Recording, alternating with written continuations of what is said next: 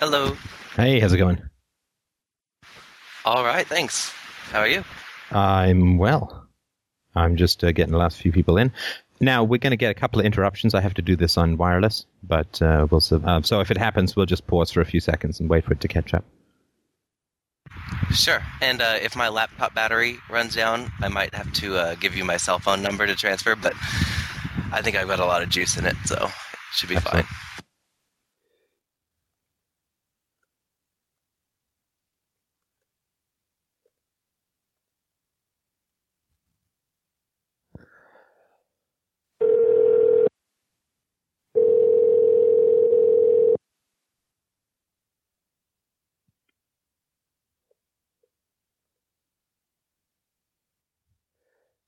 One more.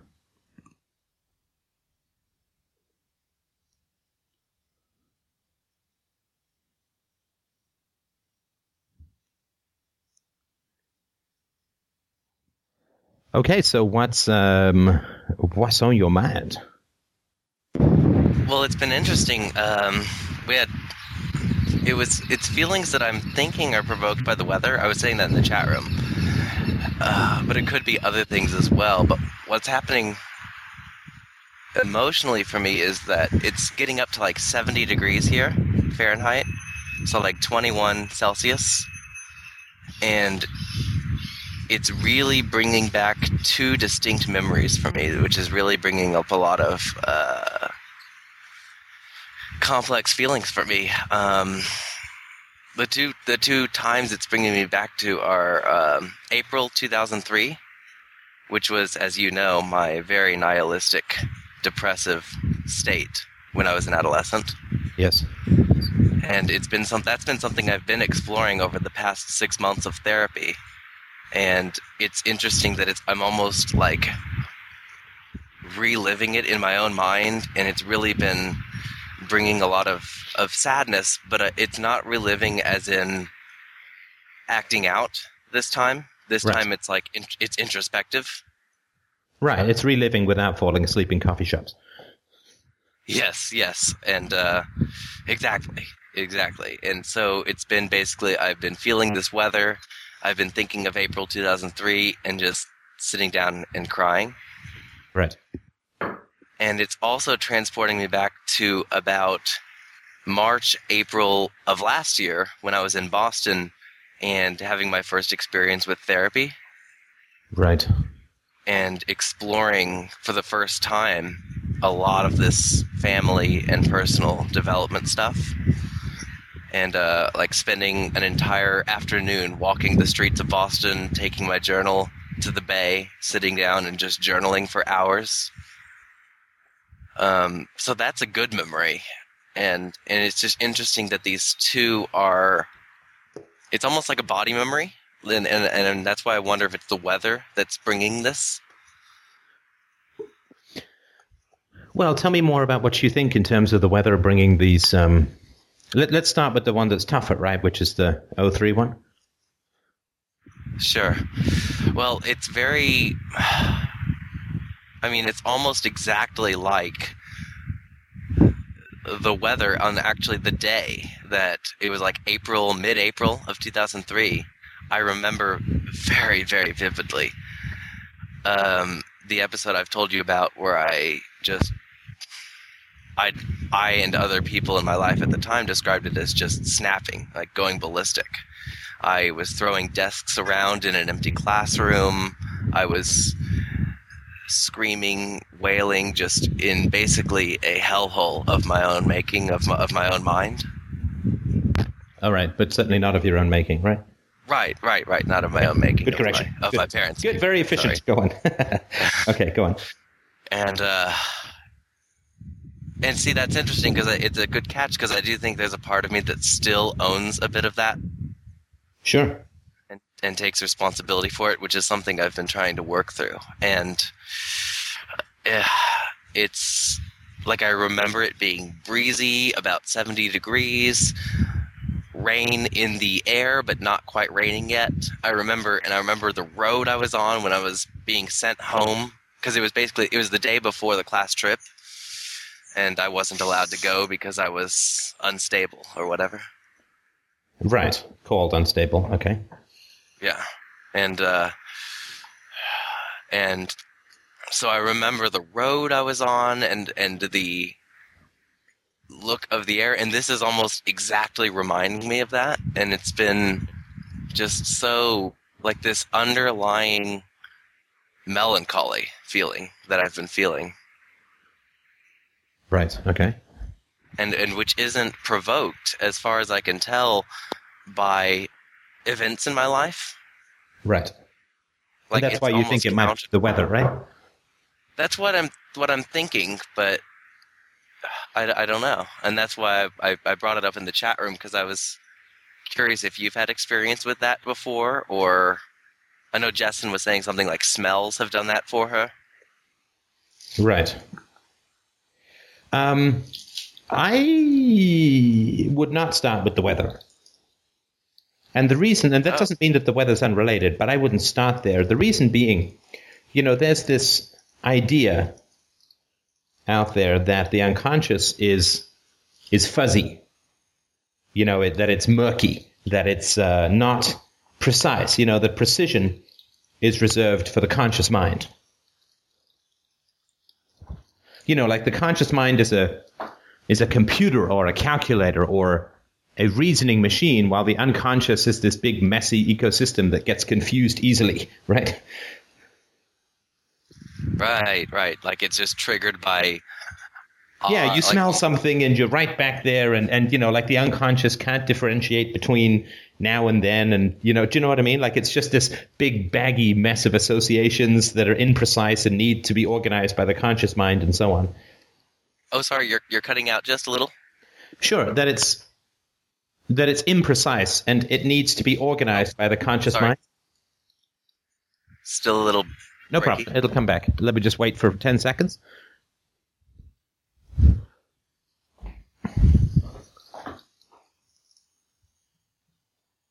Is that any better?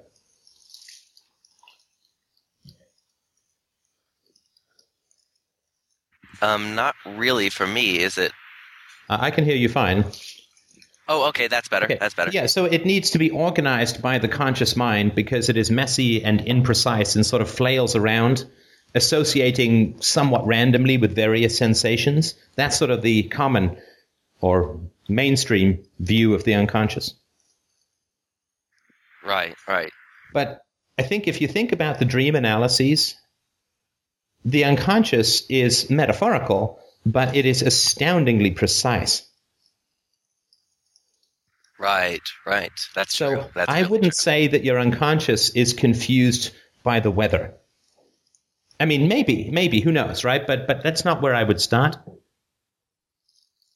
Because that's to say that the unconscious has little ability to process time.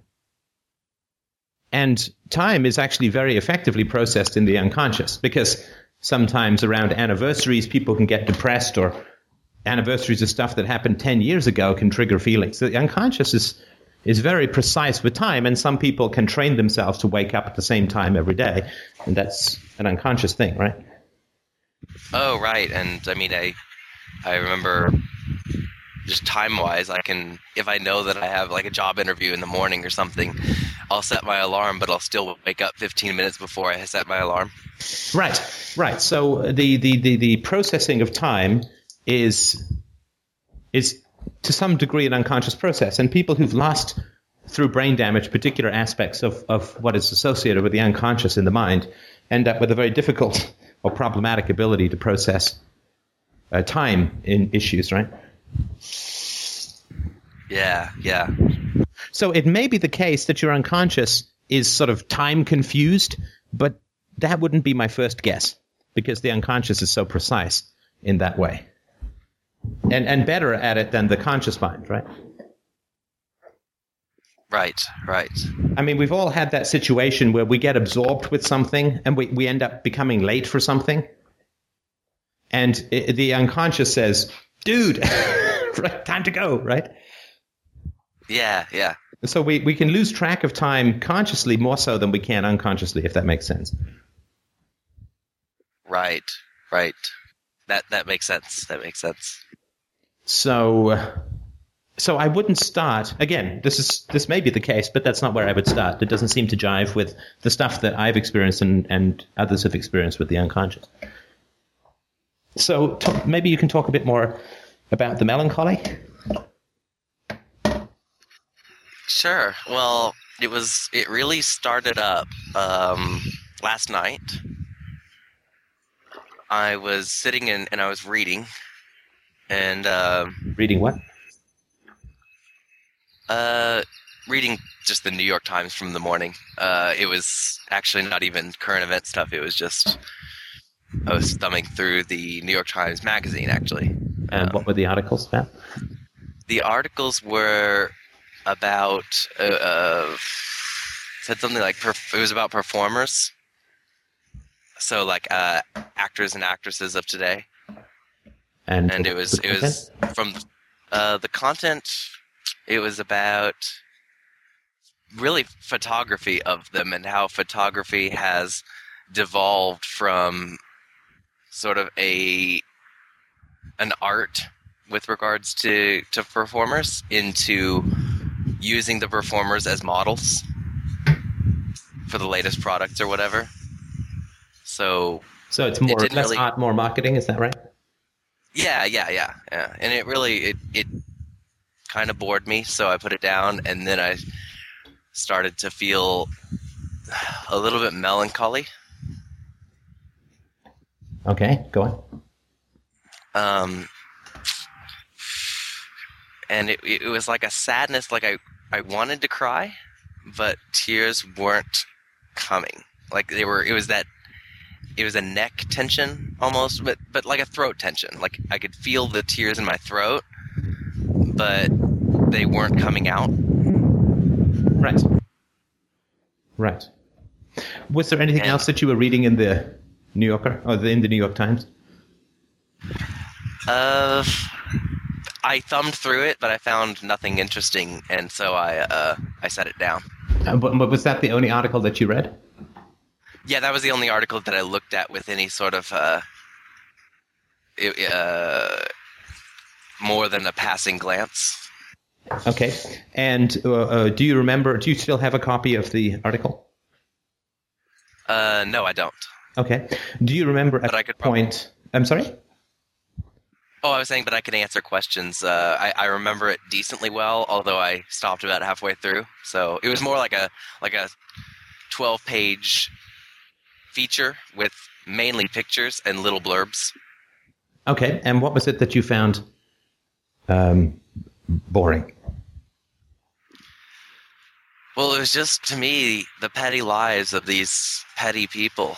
And, like, it's something that would have interested me about a few years ago, like, especially with regards to music performers or whatever, but like jazz performers or composers or whatever. But now it's like, I don't care. And but I don't know what I was expecting to find interesting in the first place in the article. Well, to me, what's interesting is that it's not interesting. And that it's not interesting followed by melancholy, right? Right. Like if I find a television show boring, then I will switch channels, but I don't feel melancholy. And I'm sure it's the same is true for you too, right? Yeah, that's true. Right, so sadness that follows boredom usually indicates that boredom is an avoidant. Right. Would it be helpful if I tried to find the article online and tried to see what the trigger point would? Okay, yeah. 1 moment. Yeah, because it's important to know when you stop reading, I think. So, yeah, absolutely take a moment. We will now hear from our sponsor. Don't forget to donate. We like to eat. Give us the food. Yeah. Waka, waka, waka, waka. I'm just getting used to making all these sounds with Isabella. So, who is gained a third more than a third of her post-birth body weight over the past 7 weeks. Really quite something to think about.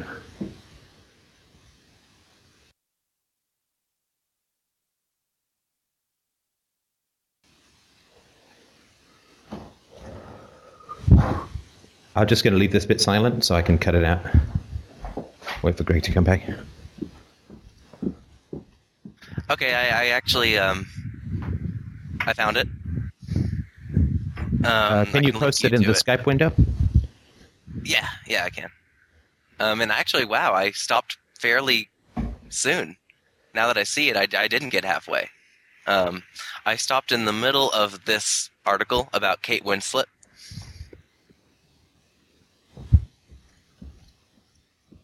Right.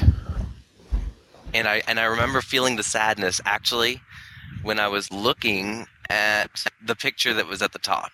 And that's actually, wow, it's now that I'm looking at it, it's coming a lot more clearly.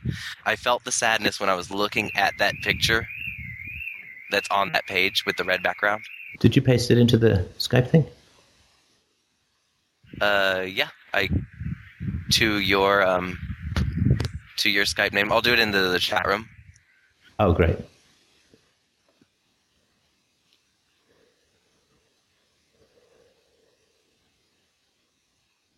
Wow. She's in a red room, right? Yes, and that's the picture that triggered the sadness for me, the melancholy. And right, that's similar to the wall that I have, right? Yes. And she looks very depressed. And at the same time, alluring, right? Because she's a very attractive woman, right? Right. But yeah, that's a 1,000-yard stare. Okay, so how far did you read? I read to...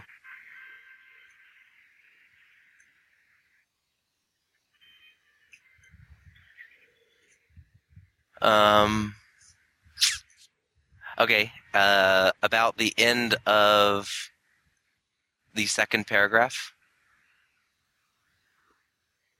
Okay. So around when... So I'm just going to read the second paragraph. Well, let's just read. Okay. According to my own highly unscientific study, just about everybody loves Kate Winslet. Wasn't a survey at all.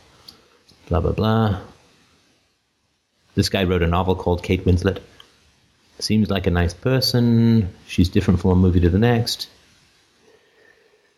They thought she was a terrible actress.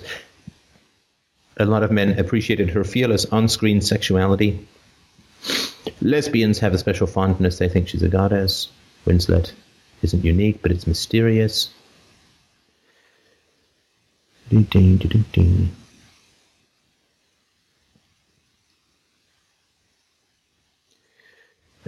did you get to a starring turn in a tiny film called Hideous Kinky?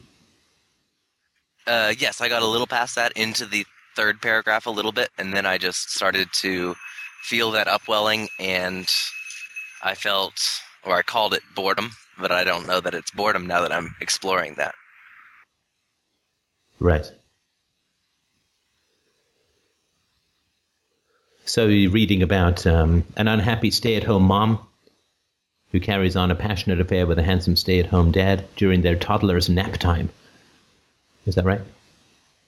Right. Right, the movie is called Little Children. And she separates herself, saying it's so hard for her to play a bad mother. Did you get there? Yeah, I got there, and then around there is when I stopped. I didn't get further. Right. It got to the point that I began to feel sorry for both the character, says the writer. Sarah wasn't really a bad mother, just a terribly distracted one. And the actress who had brought her to life with such subtlety and compassion that a summary judgment like bad mother seemed not just inadequate, but totally beside the point. Did you get that far, or was that when you began to zone out? I didn't get that far, but now that I look at it, it's not surprising that sentence came next. Yeah, I think we kind of got where that was going, right? Right. Damn, and I blamed the weather. Well, and again, we're just playing around here, right? To see what it might be, but again, that's where. Well, it's well, just looking at it again, it's quite clear that this is stuff I've been working through with regards to my own mother. Right. So, do you want to talk about? I don't want to lead you through the stuff you're working through in therapy, but there's stuff that strikes me about what is said in this article. But the important thing is to get your thoughts about it. Well, really what struck me just now is a real sadness and anger about the Sarah wasn't really a bad mother, just a terribly distracted one. Right. Go on. Because that's definitely something that I've really been struggling with regards to my own mother. Like, it's really been hard ever since that chat in October. Right. With you. Right. To like, I've really been trying to get some moral clarity on what it is that she did to me. Right. And it's really easy for me to make excuses for her. Sure. And but what is it that strikes you as interesting? Because that's what's been going on for me in therapy, and what's striking me in this article. But what struck you? Because I'm sure you have some insights. Well, and if you don't want to talk about the stuff we talked about before, that's fine. I would like to know a little bit more about, now that you've made a connection that seems to be valuable for you to talk a little bit more, though if you don't want to, that's fine, I can continue, but I'd like to know a little bit more about what struck you about this article, or this part of it. Sure. Well, what is interesting is that in conjunction with the kind of seductive but sad picture, because given what my mother did to me, that image is not one that is uncommon in my memory. You mean sort of, to put it coarsely, depressed but sexy? Or depressed but sexualized? Sorry, can you repeat that after coarsely? Depressed and sexualized, or depressed and vaguely erotic? Oh, sorry. I guess wait a little. Okay. What is it about the photo that you find to be similar?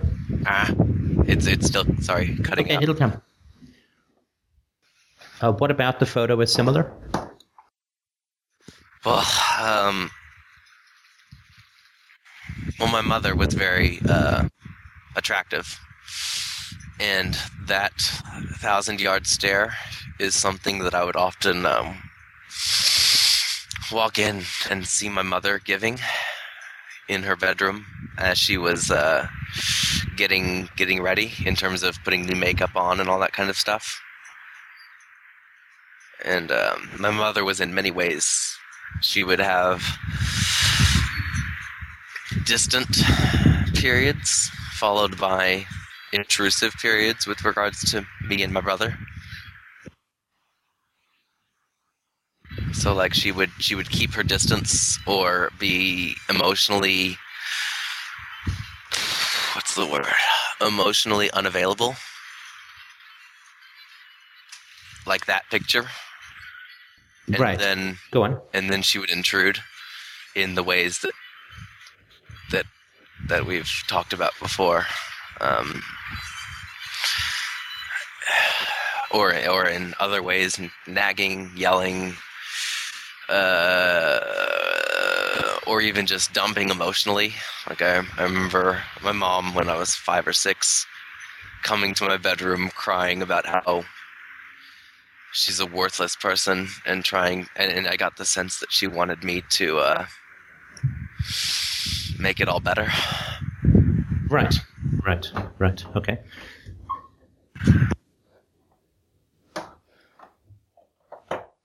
And it's sorry, go ahead. And it's a pattern that I've noticed in me as well, that I in my past have been emotionally distant to my friends, followed by acting out. Yes. Yeah, it's what Justin was talking about yesterday. I wasn't in on that call, but okay, you'll get that part of the call-in show. Right. And was there more that you wanted to say about this? No, except that right now, it's really getting hard for me to be connected with my feelings, and I do apologize for that. I'm getting a flatness. Don't and apologize. I really don't. That's good, because this was the boredom, right? Right. So it's productive. What do you mean? Well, the dissociation you felt with this article, which you experienced as boredom followed by sadness or lassitude or melancholy, you're probably feeling the same thing now, right? Yeah, I'm feeling and it's like, when I think of the most recent calls that I've had with you, this one seems I'm not as connected to my emotions, and it's fitting the pattern, and I don't like that. That's great. That's great. No, that's good. That's very good, right? And in reference to the pattern, I've also noticed with regards to my own participation on the boards, I've been sitting back a little over the past few weeks. Yes, for sure. So in some ways, I've been having my private conversations with my friends, but I haven't been posting as much or jumping in the chat room as much or whatever. And in some ways, I've almost been living, I think, a little bit of that picture in my own. You've been life living. over Sorry, the past say that again. Living in some ways, in minor ways, that own picture, I think. The Like picture of the 1,000-yard mom? stare. Oh, okay, got it. Okay, good. So then your unconscious sees this article and says, here's how we're going to wake up, right? Because this is what we're dealing with. Right. Or to be more precise, your mother said, stop reading, right? Because you're going to get my secrets if you keep reading. Right. When you said that, my hands started shaking. Go on. Well, I think it's true, because it's been something that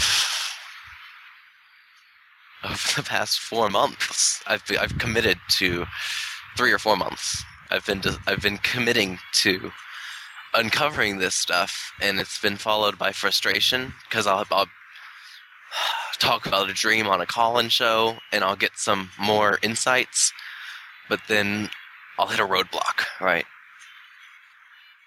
And Yes. I'll have a conversation with you, and I'll make some great breakthroughs in therapy, and then I'll just stop, right? And it's been almost like an inspiration followed by resistance, and I'm feeling it's an overwhelming shaking right now. Go on. I'm shivering too, and I just don't I get the sense that what's on the other side of all this is great and scary. Right. Sure beats being bored, doesn't it? Sorry, go on. Tell me more about what you're feeling. That's true. It's You feel alive now, right? Yeah. It's true.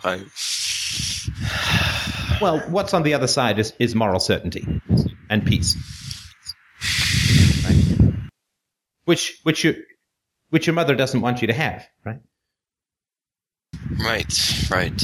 Because moral certainty does not pay off for abusers, right? Right.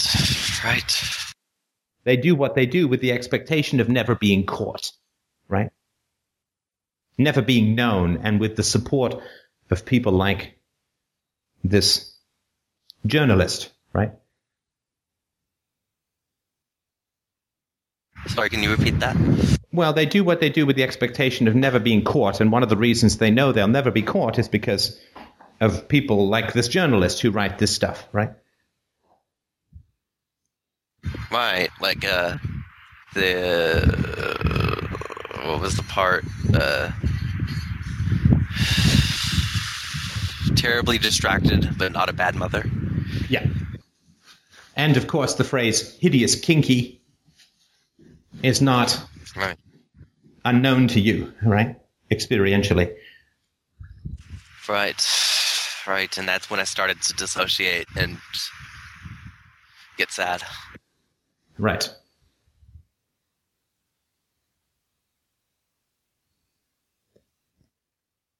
And why do people like Kate Winslet? I mean, what value does she bring? Well, she's attractive. Yeah, she's pretty, right? She's very pretty. And there's a bit of like I've always gotten the sense with Kate Winslet that it's almost like a mature sultriness, not like a cute kind of pretty. Yeah, but I mean, she's naked in almost every film I've seen her in, right? Well, I've only seen her in Titanic, but She was naked there. yeah.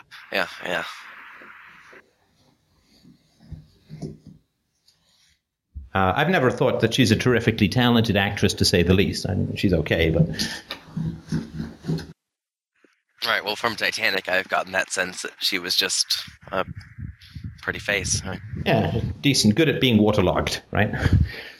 Right. So she's not that talented, but she's pretty, and I don't find her that sexy, but she's, quote, sexy, right?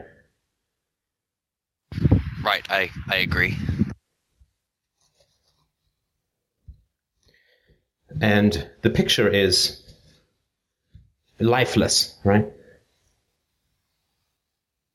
Yeah, it's a living death. Well, yeah, but it's more than a living death because she's inflicting it on others through the photography, right? Right. They took lots of pictures of her, I guarantee you. That's the one that was chosen. That's true. So the question, I think, is what was behind or in your mother's 1,000-yard stare? Where was she? Sorry, I'm just thinking. Yeah, no rush. I'm just, where was she? Why did that occur? And why do you have such a strong memory of it? What was going on for her that she dissociated, let's say, that much? Well, given that it almost always came before or after an intrusive, to say the least, action, Mm-hmm. I'm going to go out on a limb and say self-hatred. Why is that a limb? Doesn't feel right, or? Well, I don't know. It just seems it's striking me as a. I mean, it's not something that I'm unaware that my mother had, but it just seems like it feels very heavy to say that, and it feels it I don't know.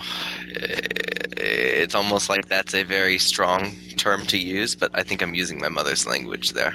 Yeah, I don't think it's accurate. I'm not saying it's inaccurate, but it's not the primary emotion. Because you can experience self-hatred and do nothing, right?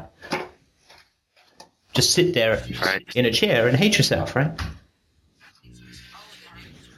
Right. But Yeah. that's not what happens, right? So, hatred of me and my brother. Well, I'm not sure that I would start with hatred. Because hatred is a feeling that the virtuous can experience, so it's not very differentiated. Right. Then I'm getting kind of stuck. Yeah, sure, I understand. And again, this is just the way that I think of it. May be true, may not be, or whatever. But I think The 1,000-yard stare represents a desire to detach the conscience for what is about to happen. Right, like a vanquishing of responsibility. Yeah, moral responsibility. Conscience is a very simple thing. Conscience is just UPB, right? Conscience is the rules are universal, right? And when we break those rules that we know to be universal, we experience, if we have any humanity, guilt and right. And your mother obviously suffered when she was a child, and so how is she going to overcome that knowledge and that experience in order to cause suffering in children? Well, she has to ditch UPB, and that only occurs through dissociation. Right? People dissociate so they can do bad things, right? Yeah, that feels right for me. Yeah, and that's common. The criminals will say, and I felt like I was in a dream, I felt like I was watching myself, it was like someone else's body or someone else who was doing these things, right?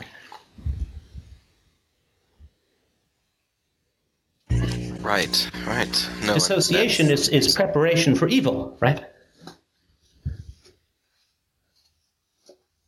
Yeah.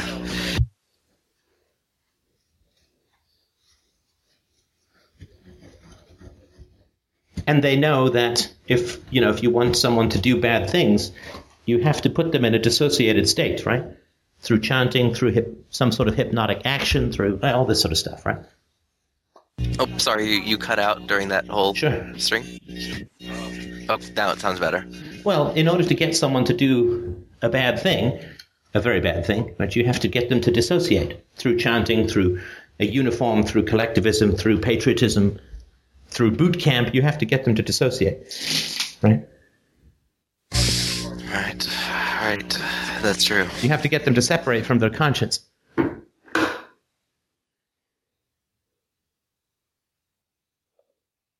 And just in my own experience, when I've committed actions which have hurt others, dissociation has always come right before it.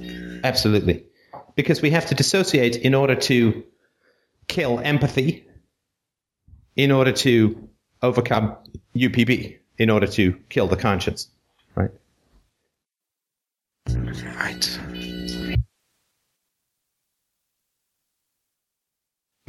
Yeah, that's right, and I think it's still hard for me right now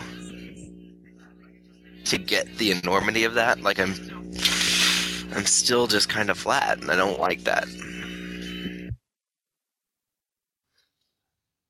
Okay, and tell me what you think. Where do you think the flatness comes from?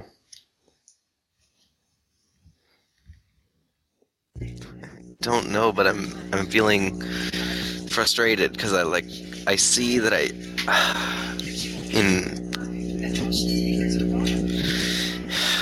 don't know, like I feel sad, really sad, but it's almost like it's not sad enough. Go on.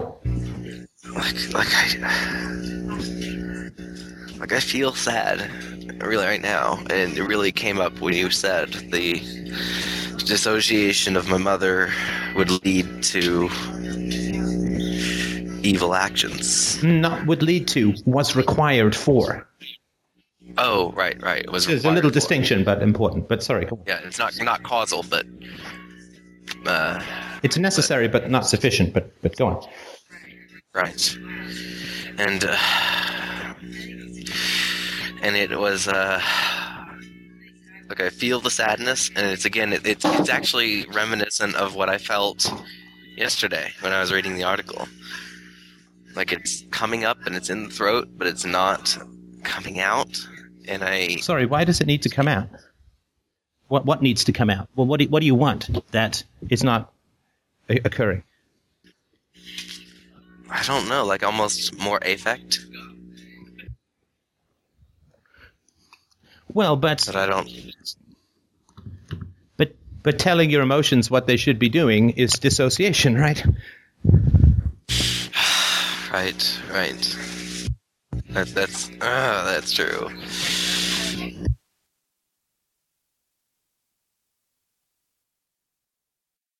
I mean, it also indicates a kind of vanity, which we all have, which is, I know what will help me emotionally, right? And so my emotions should do X, Y, or Z. Right, the tyrant of the self. Yeah, and you don't know. I don't know, right? This stuff is so early and so primitive, and there's so much propaganda around it that we don't know what's going to heal you.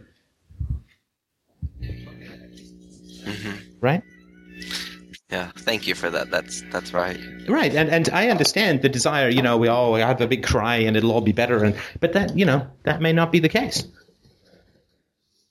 In fact, I can guarantee you, if it's not happening, it's not what will heal you.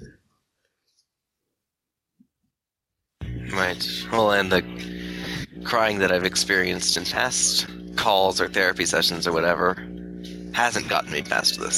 So Right, because I know tears, empirically that doesn't work. Tears are not where the healing is going to happen.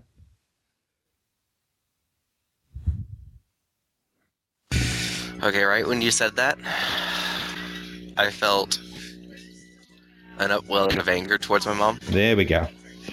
Yay! Right? Because what we have to overcome is helplessness and victimhood, right? Right. And that will not be saved by tears. And you will not fight your mother with tears because her purpose was to make you cry. Right.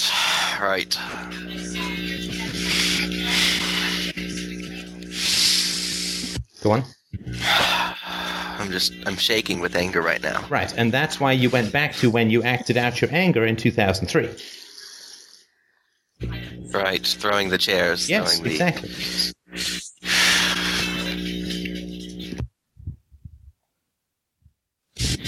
Right. And I can tell, I mean, now that I'm experiencing this, I've been getting angrier at little things over the past few weeks. Uh-huh. Like needy customers at Bonefish, the restaurant where I work. Right. Who ask for all the and that things that wouldn't bother me in the past. Right. I've been like, why is the phone ringing? Right, things like that. Sure. But now I'm just really angry. So let's and I know it's uncomfortable, right? We always more comfortable sometimes with tears, right? They're sadder, and we get hugs. But anger is not comfortable for people, right? Right, and it's something that I'm trying to think. I rarely, and I don't know if this is different for your experience of me, but I've rarely expressed my anger in public. I've done a bit of that. I've inflicted it, right? In actions, right? But I've never. I mean, there's the anger call I did, but sadness is much more on the surface for me. Well, no, I think what it means is, because you're associating this with your own habits, what it means is that your family would accept you crying, but never you being angry. Right. So when you say you've gotten a little bit of that, you got that sense too? No, I mean, I've done a little bit of expressing my anger in public. I've got some pretty big yelly casts, but but it took me a long time, because in my family, I was allowed to cry. In fact, sometimes that was even provoked. Well, often that was provoked and encouraged, but I was not allowed to be angry. That the structure could not contain that. Right. Yeah, that was exactly the case.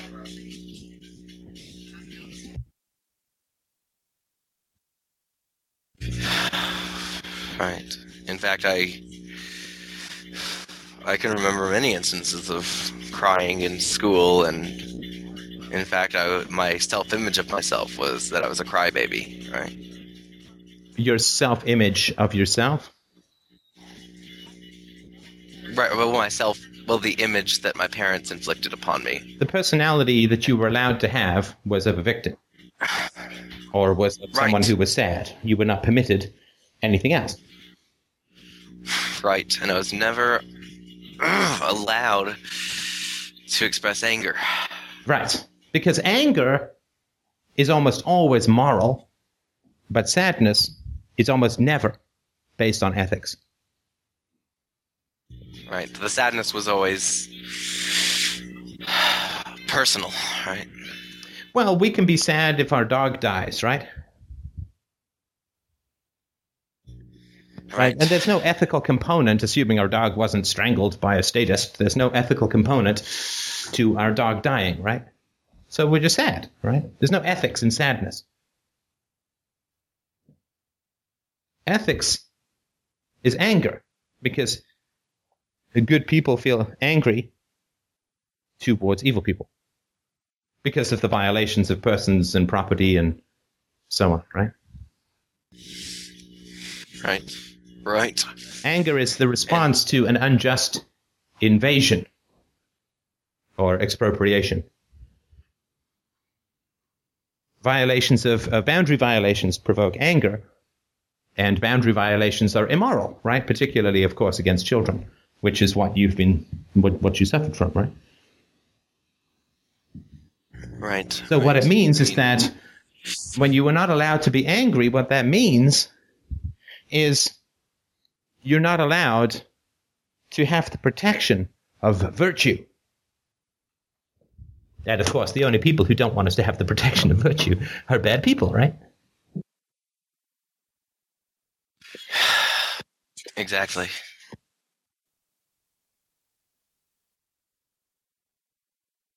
Now, irritation is anger plus hopelessness, right?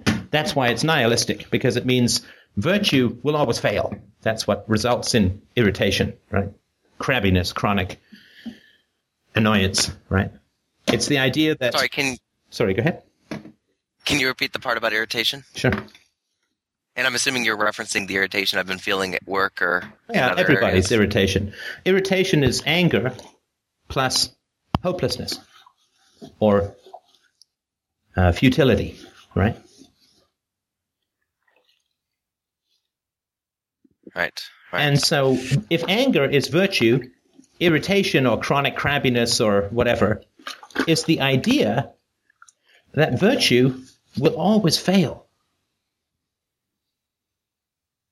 Right. And so we feel that when we feel some sort of boundary violation that we can't control. So you said, oh, the phone keeps ringing. Well, the phone will keep ringing. It's a business, right? If the phone doesn't keep ringing, you don't have a job, right? Right. It was a Saturday night at one of the busiest restaurants in town, right? Right. So,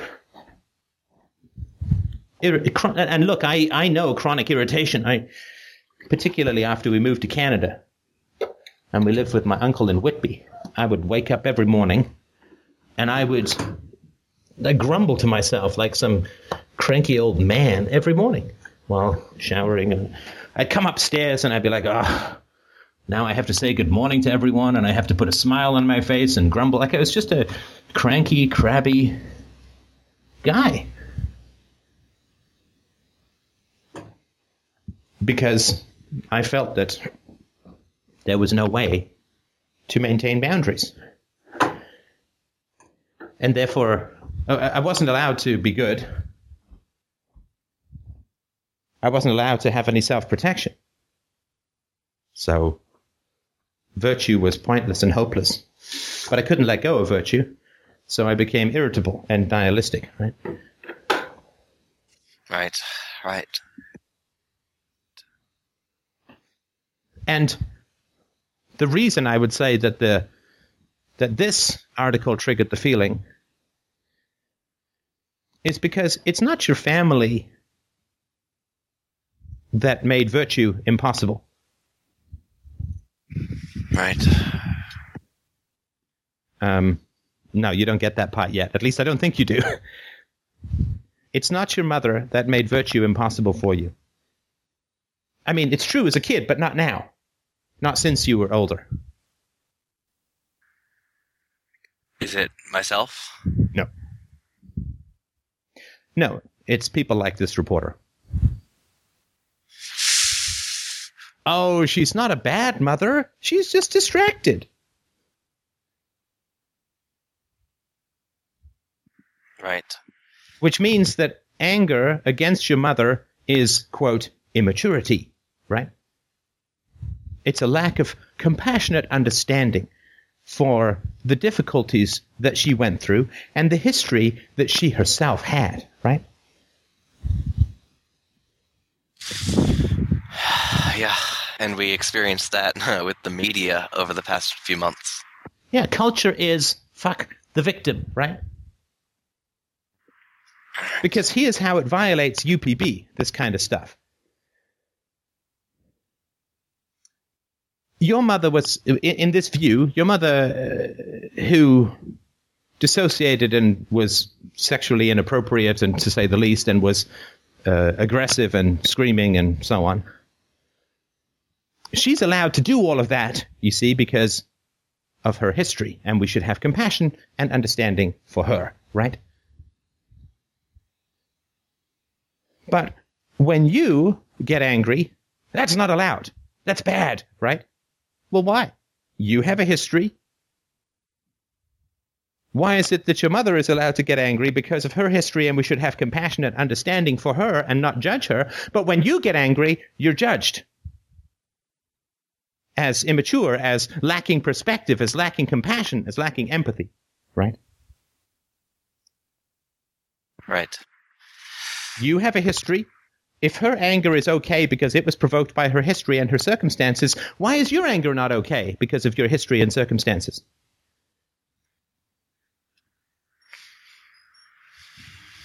That's right. Oh, man, that's right. It's a complete reversal. When you were a child being victimized, your mother was the victim. When you express anger against being victimized, you are the aggressor. Self-defense becomes the initiation of force, and the initiation of force becomes self-defense. All right. An Orwellian black and white thing. No, it's a complete reversal. It's the ministry of childhood, right? Yeah.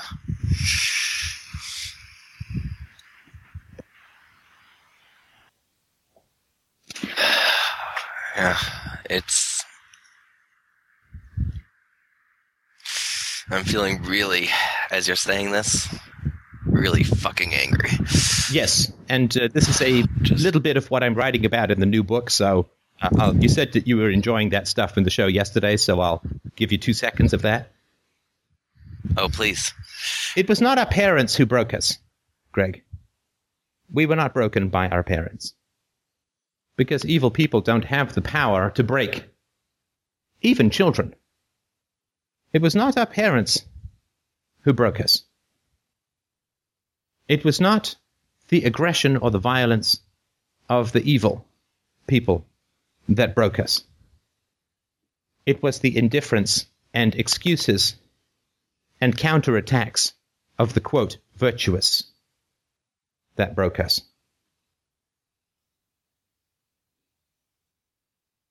It was not the evil that was done to us that broke us. It was the universal defense of that evil and the hypocrisy of the, quote, virtuous. Because that meant there really was no escape or sympathy in the world as a whole. It's not individual evil that breaks us. It's not being put in a prison cell that breaks us. It's the knowledge that the world is a prison cell and there will be no escape or sympathy in the future. Because everybody will excuse and defend the evildoers and attack and undermine the justly outraged.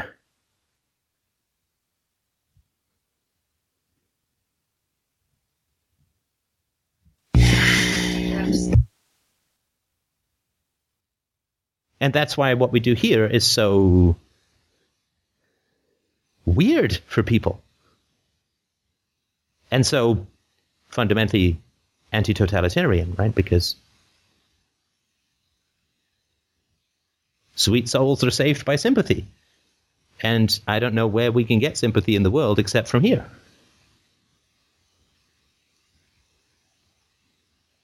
And that's why it wasn't your mother, it was the reporter excusing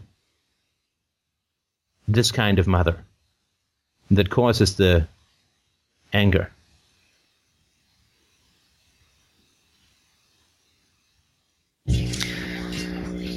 Right. And then why that would send me back to April 2003, because like we've talked about before, people didn't stop and say, hey, wow, this is something that's probably important, why this young adolescent is doing this.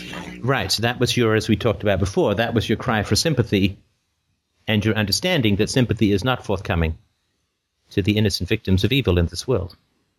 While everyone pats themselves on the back and calls themselves sweet and good and virtuous, right? Right. And when you mentioned that in the call-in show about a month ago, or maybe about a month ago, I felt really sad. Now I'm just feeling really angry about that. Right. I mean, the pressure really that is brought against free domain radio and our conversations is not primarily from the evil people that we expose as evil. It is from the virtuous people that we expose as hypocrites. Right. So it makes sense to me that you would dissociate from this article because it reveals something about the world. And it would also make sense that going over that article now in a sympathetic environment, I would feel access to that anger. Sure, yes, absolutely. Yeah, two things save the victims of abuse: moral clarity and sympathy. And that's what I've been pumping out like a geyser for the past few years, right? Moral clarity and sympathy save the abused. And those are the two things that the world consistently withholds from the victims of evil. Children, not all victims, but children for sure, right? Moral clarity, nope, there's no moral clarity. It's all foggy. She had her reasons. She did the best she could. It's, you should understand. And moral clarity is specifically withheld. And sympathy is almost always withheld as well.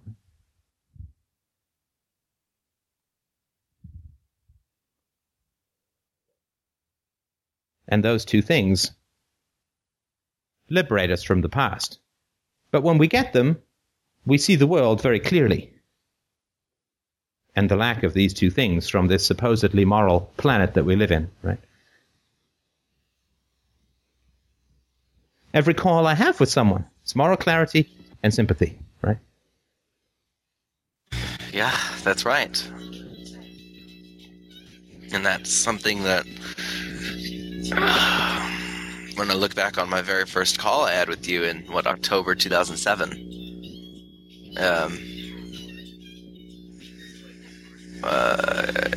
or maybe even before then, those were the two things that, in your showing those to me, showed that the world didn't give me those. Right. Right, and when we get it, it's a relief and a horror. It's a relief that we got it and a horror that we never did. Right, so we're not horrified so much about the past we're escaping from because it's done. It's done. And we're out. We're horrified by the future and our knowledge of the world we're sailing into, not the prisons we're sailing away from, right?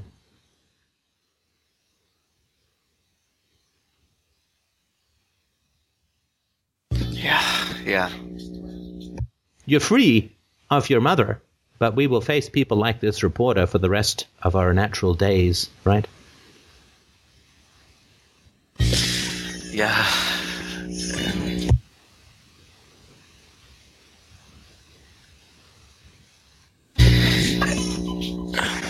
Right.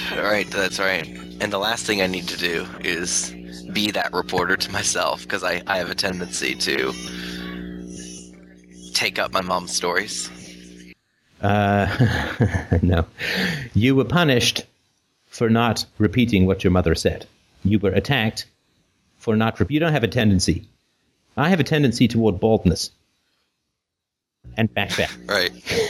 And logorrhea. But you do not have a tendency towards this because it did not arise in isolation, right? You don't have a tendency towards repeating your mother's stories. You were attacked if you didn't. It's like saying a prisoner in a cell has a tendency to walk in a 10 by 10 square. No, if he doesn't, he gets attacked.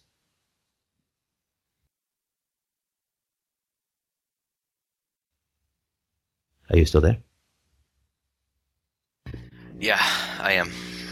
So I know this is a lot, right? But I mean, it's a lot of stuff that you got already because you processed it with the dissociation followed by the melancholy, right? So, I mean, I know that we're sort of putting a lot onto this moment, but I know it was a big moment, right? And it's hopefully hoving into clarity to some degree.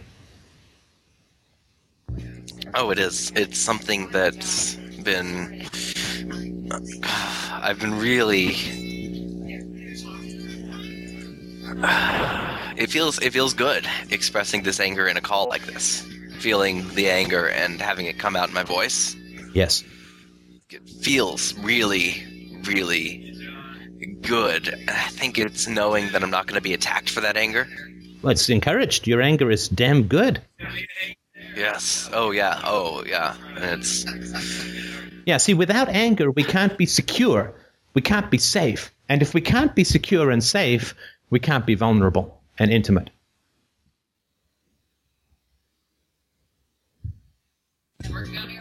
Right. Like, if we don't know whether the person coming up to us is a friend or a foe, is going to hug us or punch us, we can't relax, right? Mm-hmm. But with right. anger, we know whether the person coming up to us is a friend or a foe. And if they're a foe, we can get out of the situation. And if they're a friend, we can have a hug, right? But without anger, we can't tell. So we can't actually be relaxed, vulnerable, open, and intimate without anger, without the capacity for anger. Right. That's right. And that's why without the anger, without access to the anger, you have been less involved in the community, right? Yeah, and it's been over the past 2 or 3 weeks that I've been kind of, well, not even kind of, just not posting much. And followed by the pretty regular posting that I was doing before then. Sure. And I